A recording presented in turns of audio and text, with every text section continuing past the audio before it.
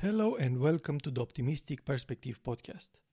I'm David the Optimist, and in today's episode, I'm going to share with you my views on why giving up expectations means giving up your normality. Let's begin.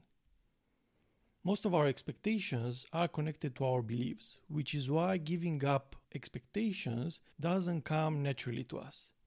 There's no doubt that we all have expectations. We all believe certain things should happen in a certain way, and some of our expectations are stronger than others. In a way, our expectations create our lifestyle, and if you struggle to give up expectations or you simply feel like you can't properly function in today's world, then this episode is for you. I've been there. I've been to a point where I used to believe that things should happen in a certain way and people should behave according to whatever was happening in my mind. As a result, I ended up hating everyone for more than 3 years. I even hated myself for a short period. Having expectations is a nasty thing, and every therapist will encourage you to at least lower your expectations. In my case, when I was first told to lower my expectations, I felt something strong inside of me holding me back. It was like a bunch of hands were grabbing my stomach and spine and holding me down. But things have changed. I let go of all my obvious expectations, and I'm currently working on my subtle expectations. What are obvious and subtle expectations? Imagine you are the kind of person who loves starting things without planning or thinking too much. As soon as you have a certain task or project, you don't need more than 15 minutes to start working towards it. All you need is a pen and paper so you can put down the first steps and then start moving. For you, that's normality. But when you join a team, you discover that not everyone else is like you. And even though you know everyone else is not like you, you expect them to move as fast as you do. That's an obvious expectation. But there will be people who like to plan more than act and will spend 2 weeks planning and making sure they have the perfect start. In these 2 weeks, you'll probably have more things done than everyone else, but that's not how everyone else is.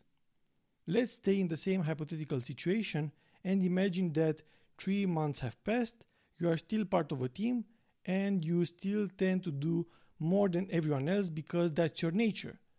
Since 3 months have passed, you believe that people around you notice that you like to get things moving and therefore expect them to move a bit faster too. But nothing has changed and it's frustrating you. That's a subtle expectation. You expect that because 3 months have passed, everyone else will notice you move faster and they will join your pace.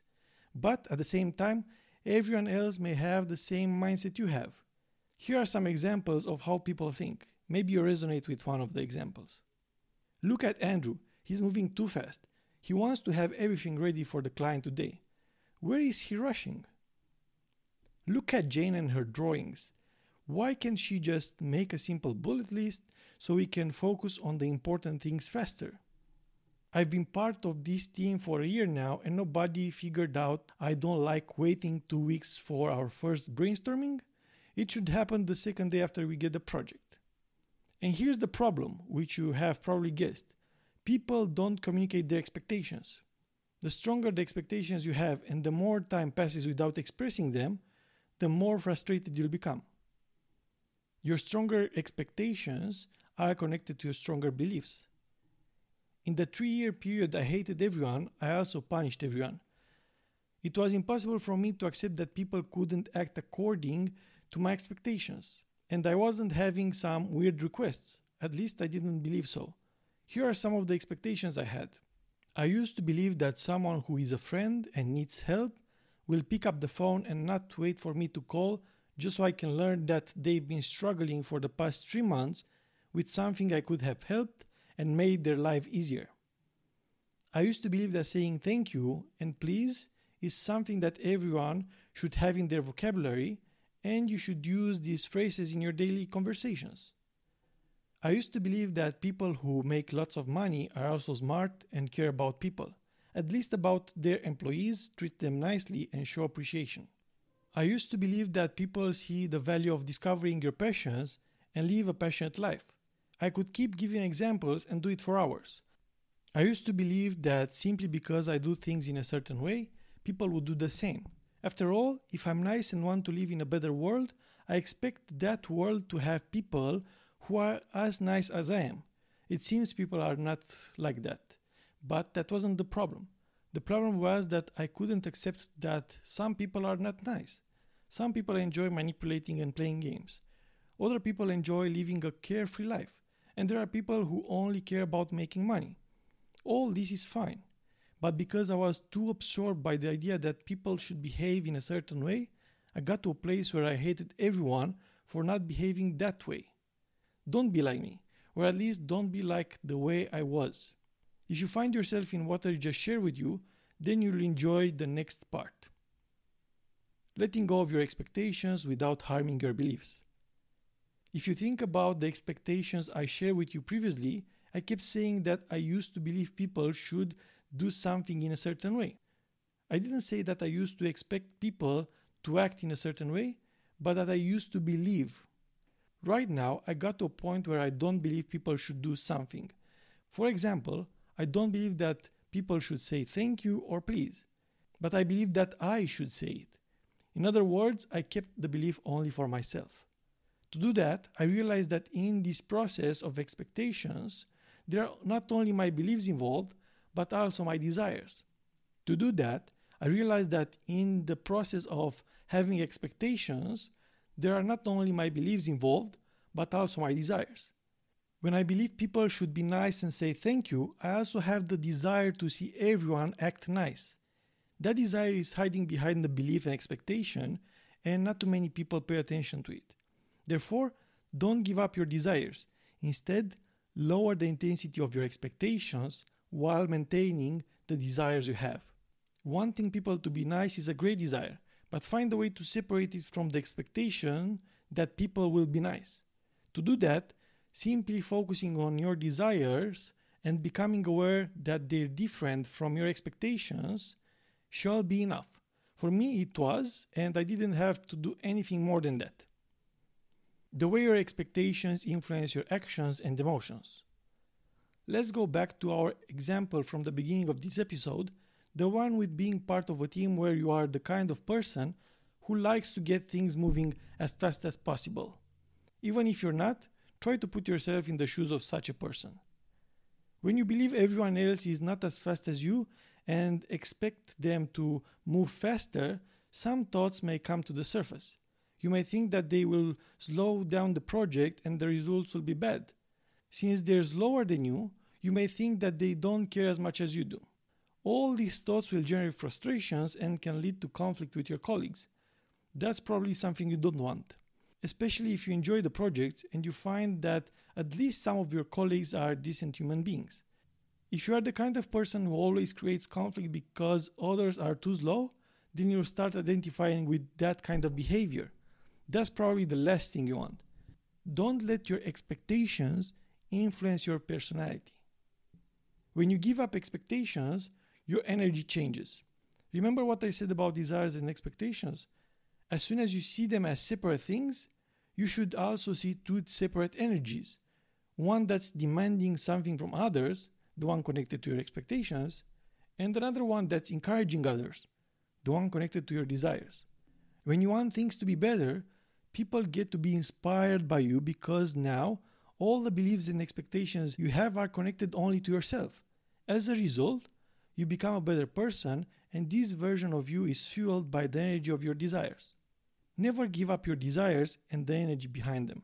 Believe that you can become the best version of yourself and hope that the world would get better. All this while expecting zero things from others. It will transform your life. Alright, what I shared with you until now is why I believe your expectations are holding you back and how to give up your expectations. From now on, I'll go through some of the things I shared and give you some extra insights. Let's start with how I usually communicate my expectations. To do that, I'll share with you a part of my coaching process. Whenever someone approaches me and tells me that they want coaching, I make it clear to them a few things, such as they are responsible for whatever change they want to create in their lives, and I expect them to take full responsibility for that. They should be engaged in the process and allocate time in between the sessions as well to make sure they get the most out of the coaching process. They should be open, transparent, and share with me whatever they believe is important for me to know so I can better assist them. These are a few things I expect from anyone I work with. But simply saying that I expect these is the easy part. Things can get a bit challenging if, even if I share my expectations, the coachee says that they agree with them, but they do something at the opposite pole. For example, it happened a few times that the coachee didn't allocate time in between sessions. In such a case, I communicate again my expectations and why it is in the coach's interest to allocate time in between sessions. If it keeps happening, to make sure they have the time, we add more time in between the sessions, and instead of having 4 sessions per month, we move to 2 sessions per month. And there's another situation that can happen when it becomes impossible to communicate my expectations. I remember that once I was part of a team as a digital strategist, and I had shared my responsibilities with a colleague. This colleague of mine didn't complete their tasks. We went over the deadline, and it made me so frustrated that I couldn't communicate anything anymore. If you ever get to intense emotional moments, not only you shouldn't communicate your expectations, but you shouldn't say anything. At least that's what I do. I wait for the intense emotions to go away, which is not easy at all. Then I share again the expectations I had, and I also tell the other person what they did and how it made me feel. In most cases, people understand and are open to collaborating to improve the situation. If they don't care, I just stop whatever I'm doing and I set a new boundary. Let's move on. Why is it important to understand the connection between expectations, beliefs, and desires in personal growth? I believe we all have desires. If you're an optimist like me, then you have all kinds of positive desires about yourself, your loved ones, the communities you're part of, and so on. And because our desires are so strong, we tend to also expect others to act according to our desires. These expectations are the most dangerous because they're connected to something that feels natural to us. And understanding that is key. When you get to realize that what you believe and desire is only the way you see things, you'll be able to create a separation between your desires and your expectations. I know it's hard. It's hard to let go of something you believe should happen. But keep trying. On the other side of it, it's a life full of positive energy and great experiences. Another important thing that I'd like to share with you is about the transformation itself. As soon as I gave up my expectations, I started feeling amazing. I currently have lots of energy and I feel better than I've ever felt.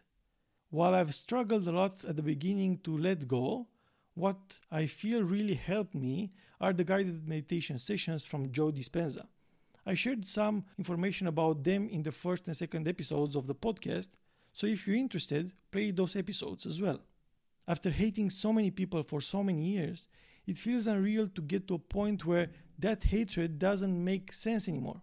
There are days when I ask myself why I had so much negative energy and why I did have it for so long. The answer is expectations.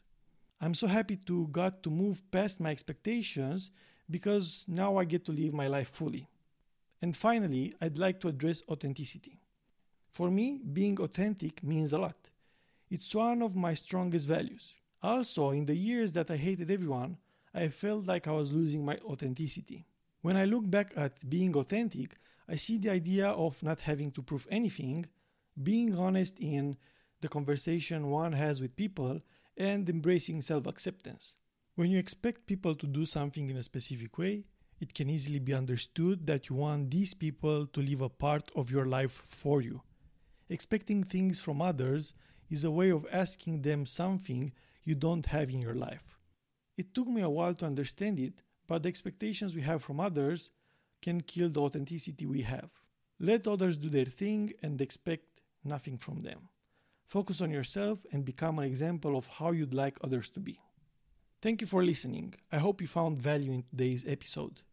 If you want to become more optimistic and learn what optimism is all about, join the Optimistic Tuesday newsletter.